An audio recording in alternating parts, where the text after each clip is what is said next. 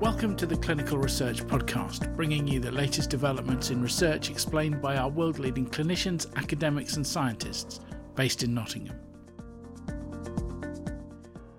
When you Google photos of clinical researchers, you tend to get a lot of men in white coats looking down microscopes or possibly doing things involving pipettes and petri dishes, and generally they look as though they're probably meant to be medics.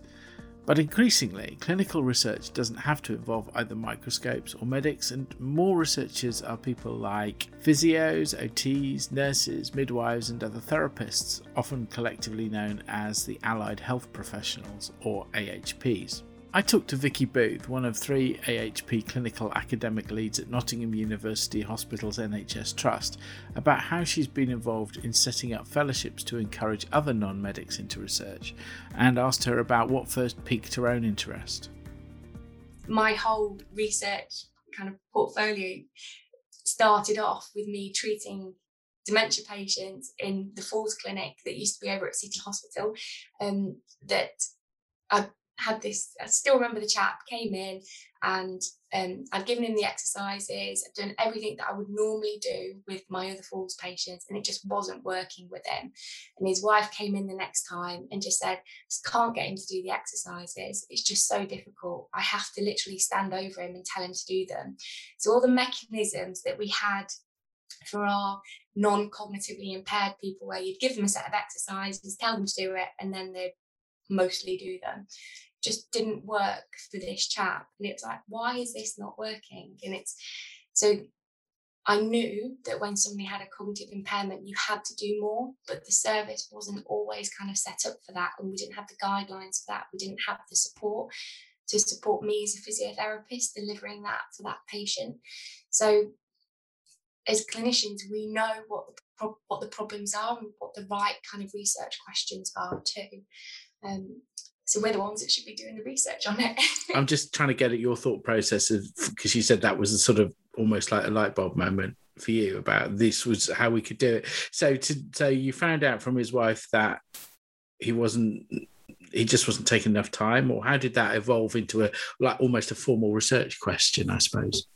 Yeah. So what that kind of highlighted were that there were challenges to the kind of the standard interventions that we were giving our Falls patients, and that we needed to know more about, well, actually, why was it more difficult for this particular person? And that's quite often how a lot of research starts, with that one kind of case study, or that kind of one light bulb moment, or that new case, or that new condition that somebody comes across. And so that kind of, in a way, that didn't spark my project. What that sparked was my frustration and my wanting to know more about what the evidence was and why there wasn't the evidence in that area. So that kind of sparked me on my journey of getting further qualified in research methods, so that I would be able to do that project. I would be able to kind of go back and kind of look further. Does that answer your question? Yeah, it does, absolutely. And I guess that's then led you to where you are now. And so moving on to talk about the fellowships, I guess that's a way of saying, how can we spread that practice? How can we get more people involved like that? Yeah, so at NUH, our research and innovation department are really supportive of non-medical researchers and early career researchers in those allied health professionals, nursing and midwives. So we, as clinical academic leads, along with our Institute of Nursing and Midwifery Excellence colleagues, approached R&I about getting some kind of pump priming funding for 4 of our non-medics to be able to have some research time, to be able to pursue some of those activities that they need to be doing as early career researchers, but with clinical time and working full-time clinically, they don't necessarily have as much time to be able to be doing that. So that little bit of seed funding, in a way, to give them that bit of head start. So we've worked in collaboration with the Institute and with our nursing midwifery colleagues kind of all the way along. We've got a really strong collaboration as a group of non-medic researchers and research leads in the trust. And so we approached RNI for that funding, and they agreed. And so it was a bit of a kind of pilot one-off to see what would happen and to see how it would go. And it was incredibly successful, which we're really pleased about, and are currently in the phase of just reviewing and evaluating it, because what we want to do is to be able to say, okay, well, with X amount of money, look at what your non-medical researchers can do with it. It's often with clinical research, people tend to think it's to do with the, people looking at stuff down a microscope, cellular things or imaging or that. And this sounds a lot more real world and practical. Yeah, so within the trust, we're getting more healthcare professionals, so more non-medical researchers gaining their research qualifications. So a lot of people have got research masters or got masters in research methods. And we've had a steady rise in numbers of non-medics gaining their PhD qualification as well. And so we want them to stay in the trust, because we want them to be doing their research within the trust. They're clinicians by background, so they're the perfect people to be doing clinically focused research.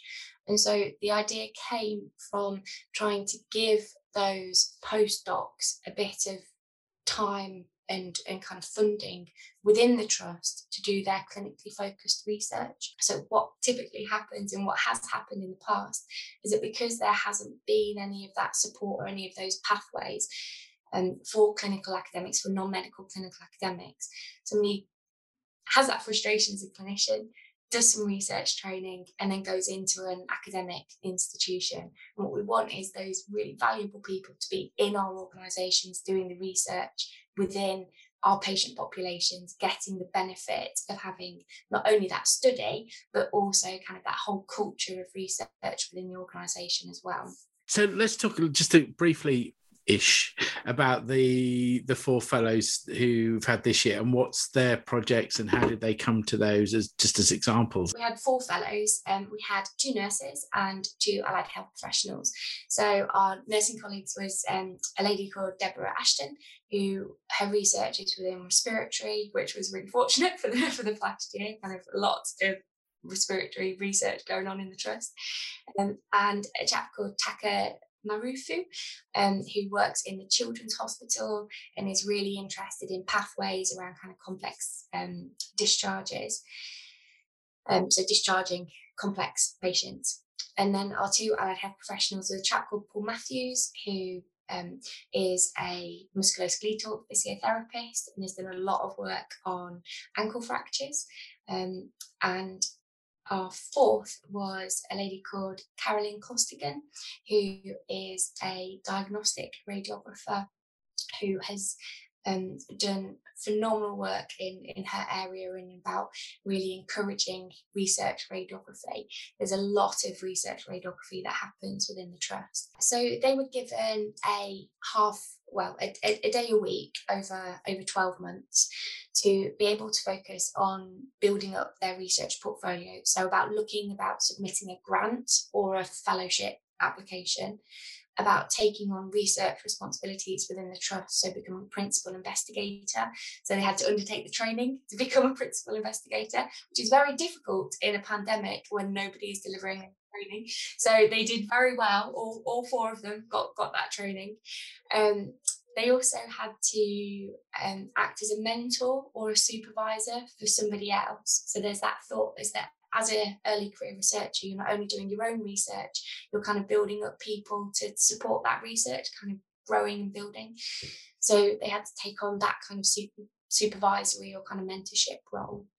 And we also wanted them, so the 4th kind of outcome was about developing a network with a local education institute. So either by getting a honorary appointment or by getting a academic appointment, which is quite difficult to get. So those kind of honorary appointments are kind of the way that we go through. So they had those 4 objectives which they were really focused on, because we knew that if we give them quite targeted focuses, that we'll be able to say, yes, they've done it, or no, they haven't. They picked a hell of a year to do it, didn't they? Really. How did they get their PI experience? We started off with the training, and the training actually got cancelled 3 times. So we arranged it 3 times, and we actually worked with the Clinical Research Network in the East Midlands to deliver the first virtual principal investigator training, which they then use that as a blueprint and have kind of been delivering virtual training as well. Well, I was just going to say, because the assumption often is that if it's a PI or somebody instigating research, it's going to be a medic, isn't it? Because that's sort of historically been the case. What do you think what would you say to somebody who isn't a medic, but maybe has a kernel of a half-formed idea about something, or just a general idea that they would like to see what this research thing is all about? Yeah, so there are loads of opportunities, and you quite correctly, that a lot of principal investigators are consultants, are medics, because a lot of the research that happens is about drugs or about medical devices, which you do need that consultant or that medical qualification. But there's so much research that could be done and should be done outside of that. So one of my specialisms is within rehabilitation. And as a physiotherapist by background, it's the physiotherapists that lead that rehabilitation. So why should we not be leading those research trials and developing knowledge and building the evidence base around the practices that we're doing every day? So there's lots of opportunities for people to get into research, so kind of research delivery roles, and that's something within the trust that we're looking at as well. And that's something that our nursing colleagues have really led the way in. So people like Jo Cooper and Louise Bramley have really kind of been doing such fantastic work at building up those research delivery roles, but also looking at how researchers can also be research leaders as well, and how non-medics can be research leaders. So again, following the footsteps of our nursing colleagues as an allied health professional, clinical academic lead, we've been looking at how we can get physiotherapists and occupational therapists and speech and language therapists and that whole array of allied health professionals doing some of those research delivery roles. So that's kind of one way into it. But then you also have this big kind of training element as well, about getting your master's or your PhD or an MPhil, and then kind of post-PhD, postdocs and those kind of things. So there's lots of opportunities for that kind of research leadership, but then also that kind of just doing research on the ground and being part of studies. And one thing that we always encourage our AHP colleagues to think about is that a lot of the work that they're doing is fundamentally based in research. They're either doing evidence-based practice, or they're reading guidelines about what they should be doing in practice, or they're kind of getting their journal that drops through the door every month that talks about kind of the latest studies that are going on. So things like journal clubs, or kind of reading, just reading the kind of the magazines and the journals that come through. But they're also doing a lot of audits or kind of service evaluations where they're testing things or trying things out that have come from evidence, which isn't classically research, but actually that's kind of where that kernel of an idea comes from, and that it can kind of build and grow from there, really. So at NUH, we're really lucky because we've got research and innovation here has supported non-medical research growth and have appointed an AHP clinical academic lead. So there are currently 3 of us that are sharing that role at the moment, so because we're all kind of doing our own research and our own things too. But at NUH, we're really lucky to have that sort of leadership to then be able to kind of support people with those kernels of ideas or have those big ambitions about being research leaders themselves. That's brilliant. Thanks ever so much, Vicky. Excellent. Brilliant. Thank you. All right. Bye. Cheers. Bye-bye. Thanks for listening. There are links in the show notes for more information on clinical research in Nottingham, and the website is nuh.nhs.uk/research. Our email and social media links are there too. If you want to stay up to date with the Clinical Research Podcast, you can find us on iTunes, Spotify, Google, wherever you normally get your podcasts. The more shows are rated and reviewed, the more search engines like them, and the easier it is for people to find us. So if you can subscribe and rate and review us, you'll be doing it for science, not just for our egos.